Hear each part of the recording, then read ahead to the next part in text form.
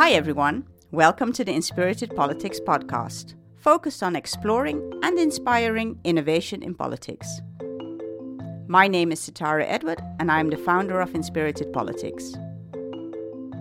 In this series, we talk about unleashing the potential in politics to create a positive impact on our society for the long term. I speak to guests from inside and outside the political arena, asking them to shine their light on conscious innovation in politics. Okay, welcome everybody. Today I'm talking to Shaila Raghav about climate change and politics. Shaila is a visionary, an advocate for the environment, and works tirelessly to push the needle to act for a new environmentalism.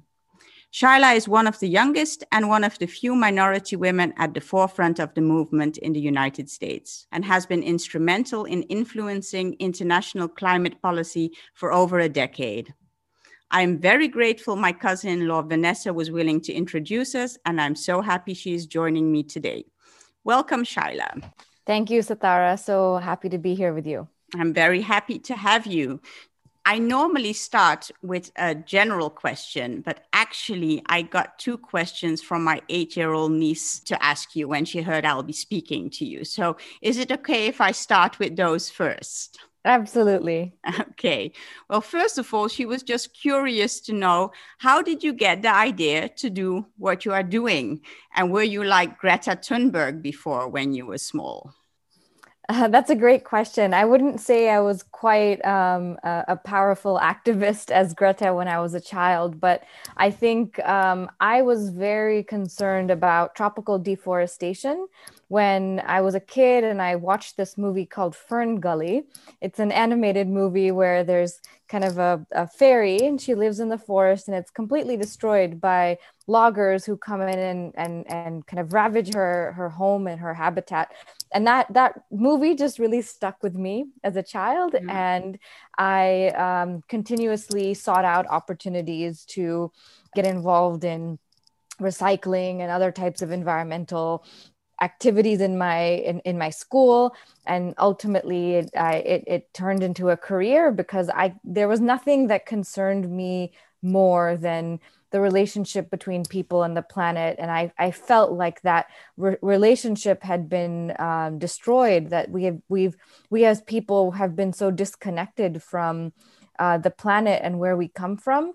And I wanted to dedicate my career to it, even though my parents were not very thrilled at my career choice. They wanted me to pursue a more conventional career path. They thought I couldn't make a living as an environmentalist, but I think I've seen that this field has changed significantly, and now I think there's a enlightened understanding on the part of governments and even businesses. Almost every business has a sustainability division and unit. So I think that it doesn't have to be a choice between having a good career and working on behalf of the planet. You really followed your heart in that choice is what I hear as well. So that's so admirable already from a young age.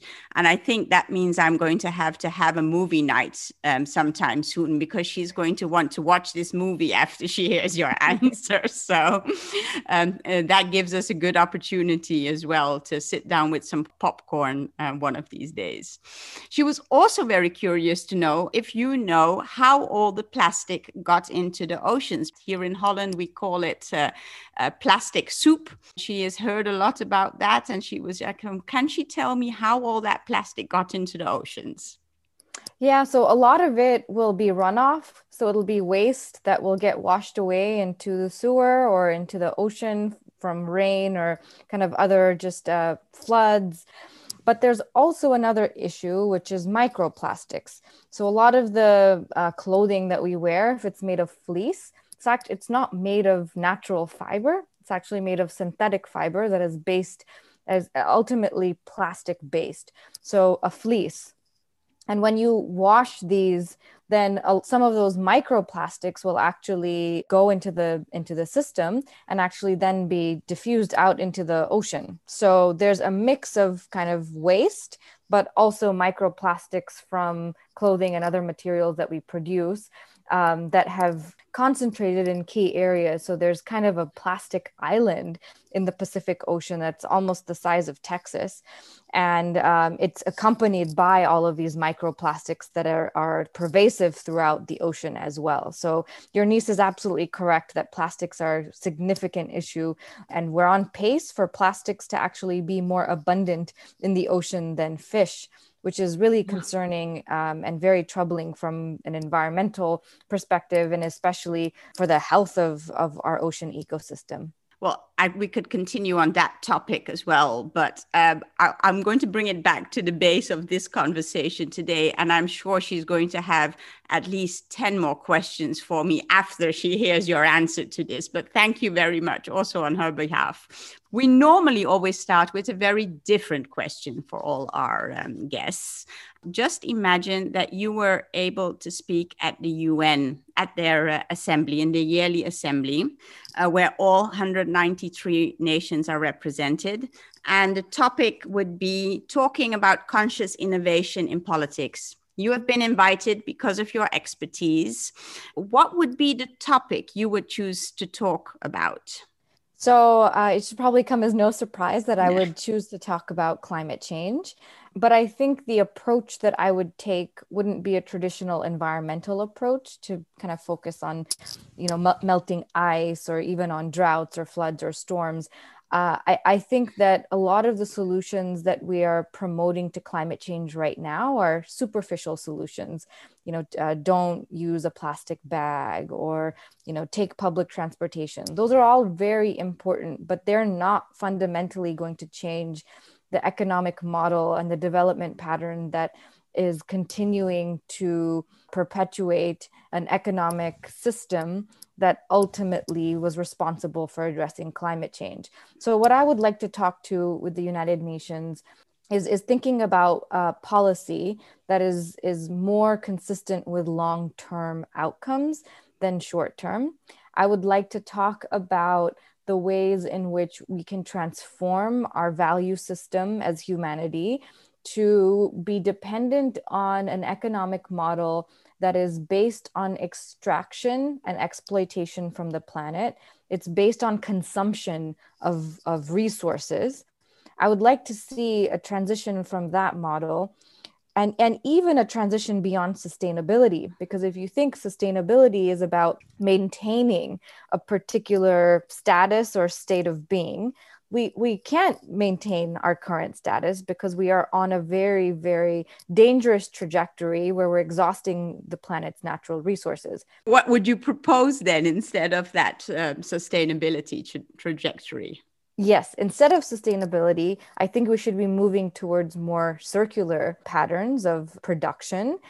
So we're not developing product, not bearing in mind their end of life. We think about more of a regenerative economic pattern that doesn't reward or depend on consumption of resources and products to define growth.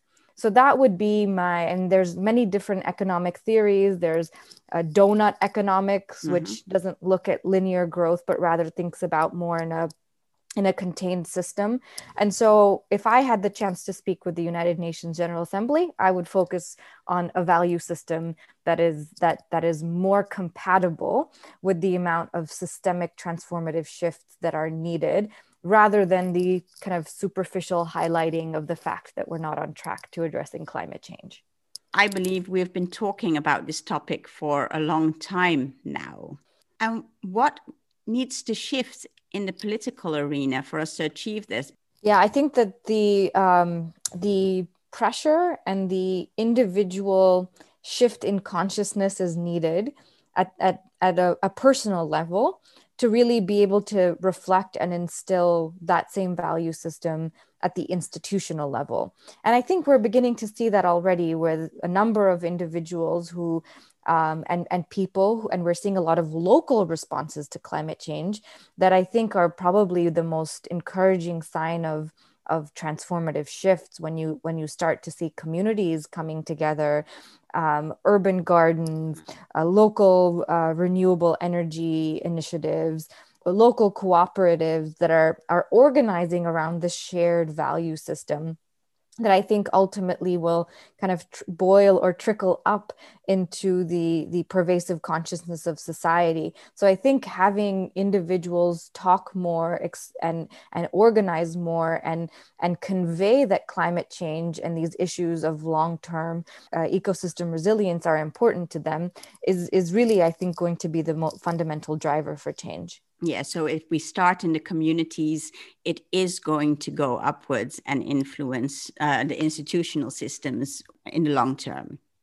Yes. Just out of curiosity, how do you keep yourself motivated in such a big and challenging job? Because the results aren't always stimulating, I can imagine. Yes, it's actually usually it's the opposite. It's very discouraging or disappointing outcomes, especially if you are aiming for a particular objective or outcome. And I think I've shared with you, Satara, that I'm a meditator, and I think the Yeah. only way I stay sane is through being grounded. I think I've had to work a lot to cultivate compassion for other people and recognizing that oftentimes if I react negatively to someone else's lack of action, it's usually I'm reacting to something that I'm seeing in others that I don't like about myself.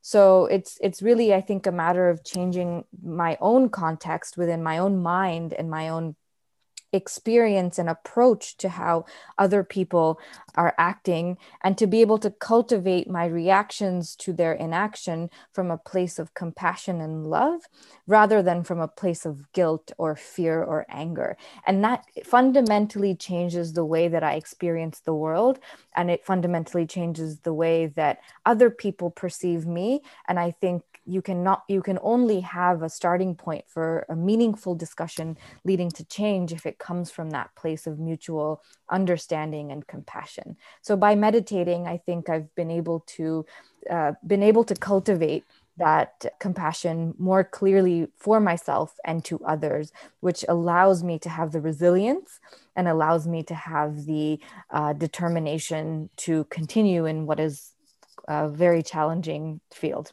Yeah, and it's beautiful what you say, because I believe and practice the same, and I know from experience that it is effective. It's not always easy though. So I find that very admirable, because especially in your line of work, there is also so much resistance when it comes down to, climate change is not happening, or I admire you for being able to take that approach going forward.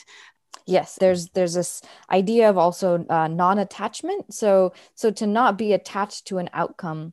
So you act because it's the right thing to do, but you do not have your state of mind and your sense of fulfillment is not attached to any particular result. And I think that also comes from the being driven by love and compassion. It helps you to be detached from that outcome and to not take everything personally, right? Because I think it's very easy to feel dejected or discouraged if something doesn't happen that you think is the right way. But I think it's a matter of doing your best, do what you think is right in that moment, and trust that there will be balance and equilibrium in the world, and that you do what is right for the process and for the ways in which you are able to contribute in that moment, and accept whatever the outcome is. Yeah. And having that ability to accept is the most important, I would say, skill that I have developed or cultivated from meditating. Okay. What do you think actually now, if you would have a choice within politics, if something had to get started, what would be the most efficient steps on the short term that can be taken from the political arena? So I think there are a number of short-term steps that can be taken. A lot of what is needed is also addressing fundamental issues of environmental justice, because I think there's a lot of evidence that people of color, and in particular marginalized communities, are often more exposed to environmental pollutants and have least access to good food and nutritious food.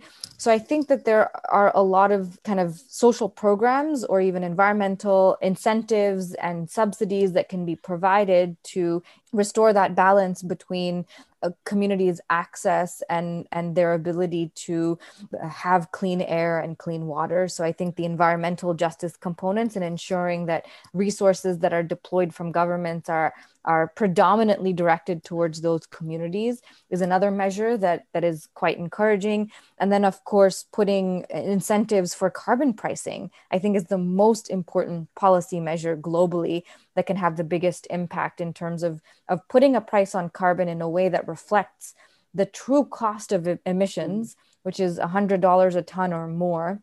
Right now, there's no punitive measure. There's no way that a polluter has to pay for that impact and for that the consequence of emitting. So by putting carbon pricing and trading in place, it helps us to be able to reduce emissions in a cost-effective way and shift practices in the right direction. You were involved, I believe, in the Paris Agreement, if I'm not mistaken. What did you learn? Because I think it was a wonderful example of a lot of countries being able to come together with, of course, a lot of concessions, but finding agreement on a base. What was fundamental in getting that done, do you think? Which lessons actually can we take out of that for the future? Yeah, I think there were a lot of circumstances that enabled the Paris Agreement to be adopted. I think a lot of it was leadership. So you had, a lot of bilateral deals between countries like the United States and China, United States and India, that helped infuse trust into the process. The other thing, so just to kind of go back a little bit in terms of how international climate policy has been structured. In the 1990s, a paradigm was established through the Kyoto Protocol that separated countries into developing and developed. The idea was that developed countries like US, Canada, Japan have a responsibility to reduce their emissions and must pay developing countries to reduce their emissions, simply because historically, industrialized countries have benefited from the ability to emit and have experienced rapid economic growth. And now if we expect China, India, South Africa, Brazil to cut their emissions at the expense of their economic development, that industrialized countries benefited from, it's not fair, right? There's an injustice in that system. So in the 1990s, they created the Kyoto Protocol that separated and divided countries. But if you fast forward to the 2010s, when the Paris Agreement was starting, or actually the precursor to the Paris Agreement was being negotiated, those discussions fell apart. There was a negotiation in Copenhagen that entirely collapsed because the United States and industrialized countries felt that with China's rapid growth, that they shouldn't be the only ones responsible. They actually felt that developing countries also have a responsibility. And then, of course, the argument on the part of China was, well, don't blame us. We need to grow. We need to feed our people.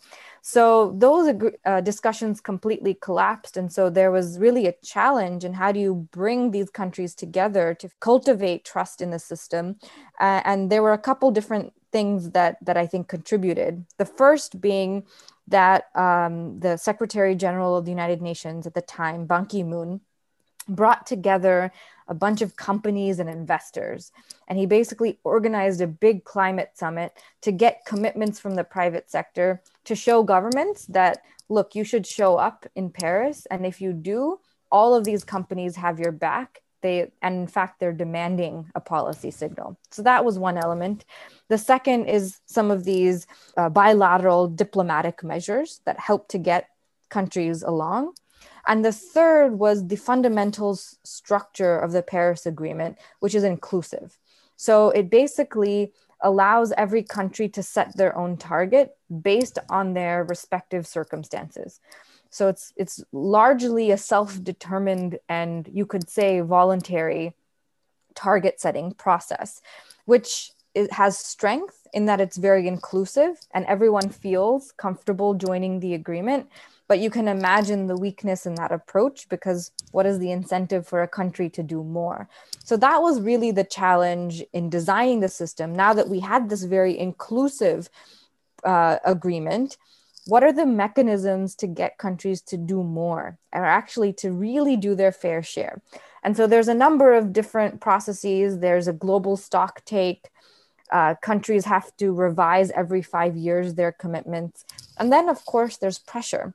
So all of the civil society organizations and are basically these watchdog organizations are keeping track of countries. They're evaluating them, and there's peer pressure in the system to make sure that continuously they're doing better. Now, of course, it's not as firm as a trade law or sanctions, but there, I think, is a good foundational basis for global cooperation on climate change. And that's essentially what led to or allowed for almost universal acceptance of the agreement. Yeah, so that was one of the good benefits, that there was kind of universal acceptance on that sense. Yes, exactly. Yeah. You've moved into a different line of work since.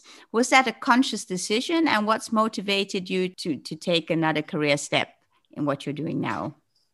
Yeah, so I spent almost, a decade working steeped in the international policy discussions.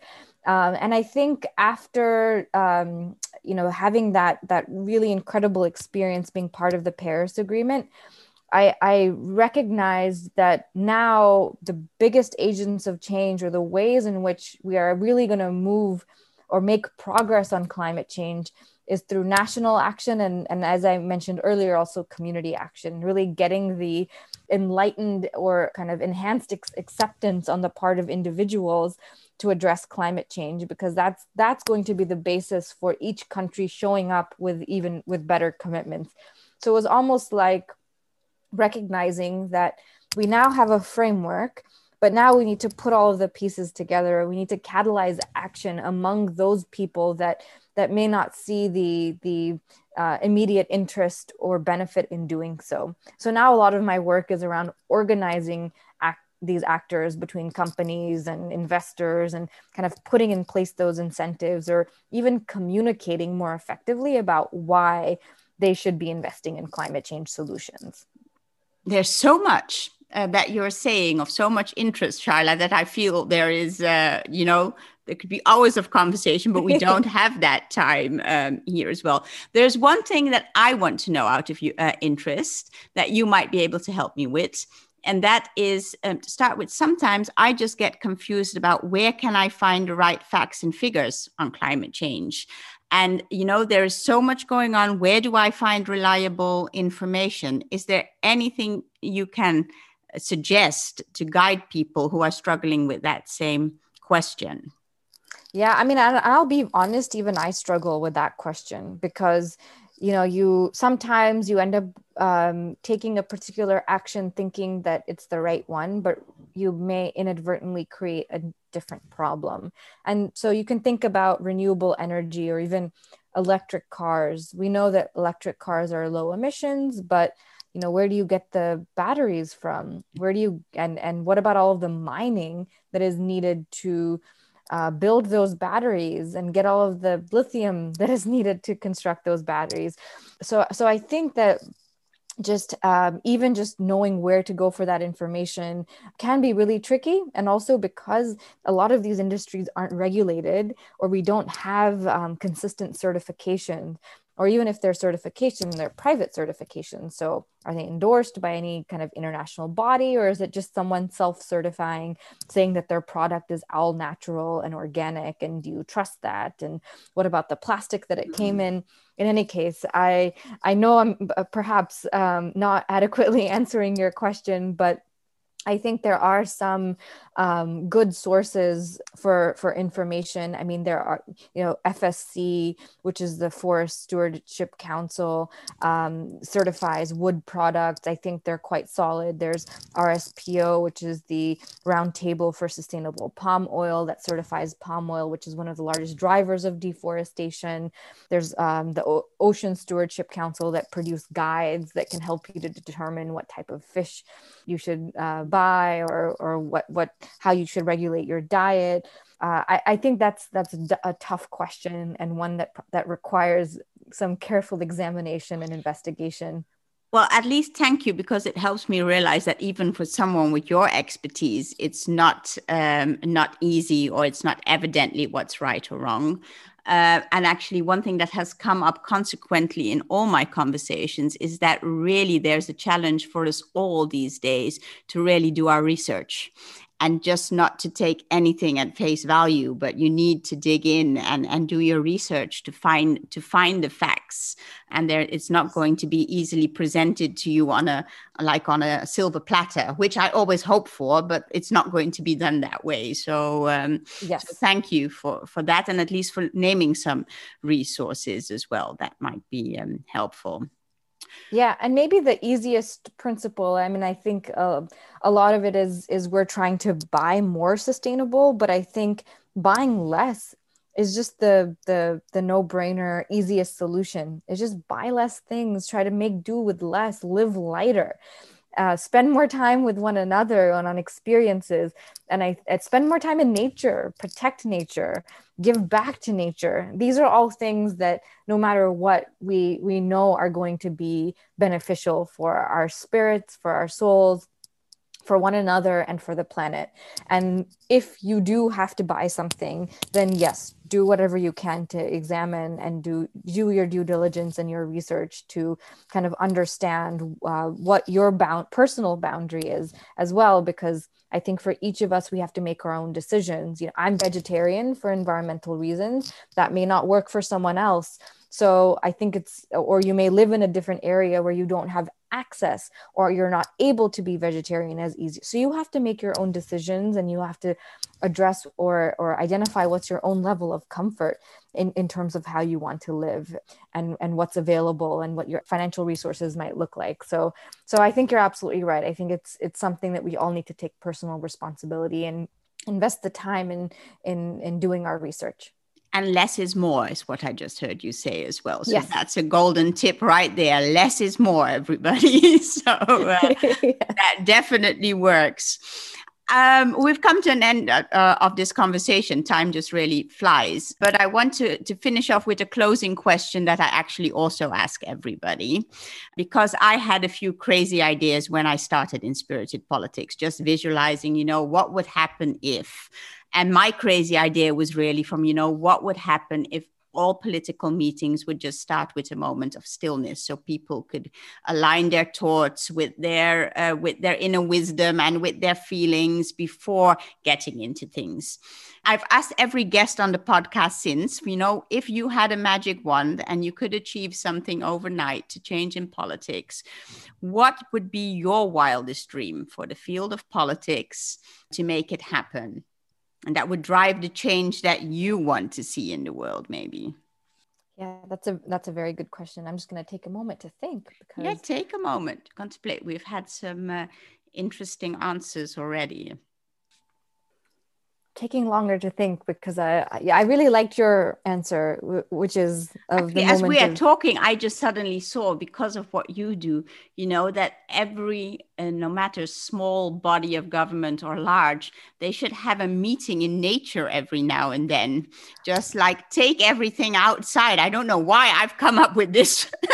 That's a good one. It's just now I thought, how wonderful would it be, instead of everybody to be sat in these official Congress buildings, that, at least once a year, we take a meeting outside into nature and have decision making done there. But that's now me coming up with that, Charlotte. Yeah. Definitely not what was the plan. No, that is beautiful. And I'm looking outside because I'm surrounded by trees, and there's a study where people were looking at the correlation between human health and spending time in nature. And they examined people's tweets inside parks and outside parks. And what they found is that there's an unselfing phenomenon that happens when people go into nature, which means that they are expressing themselves using less I or me words. It's more feeling connected. It's more of a collective experience, one that's not about your ego or your own thoughts. it's more, you end up kind of connecting more with each other and with the where we come from and our true nature when we are outside.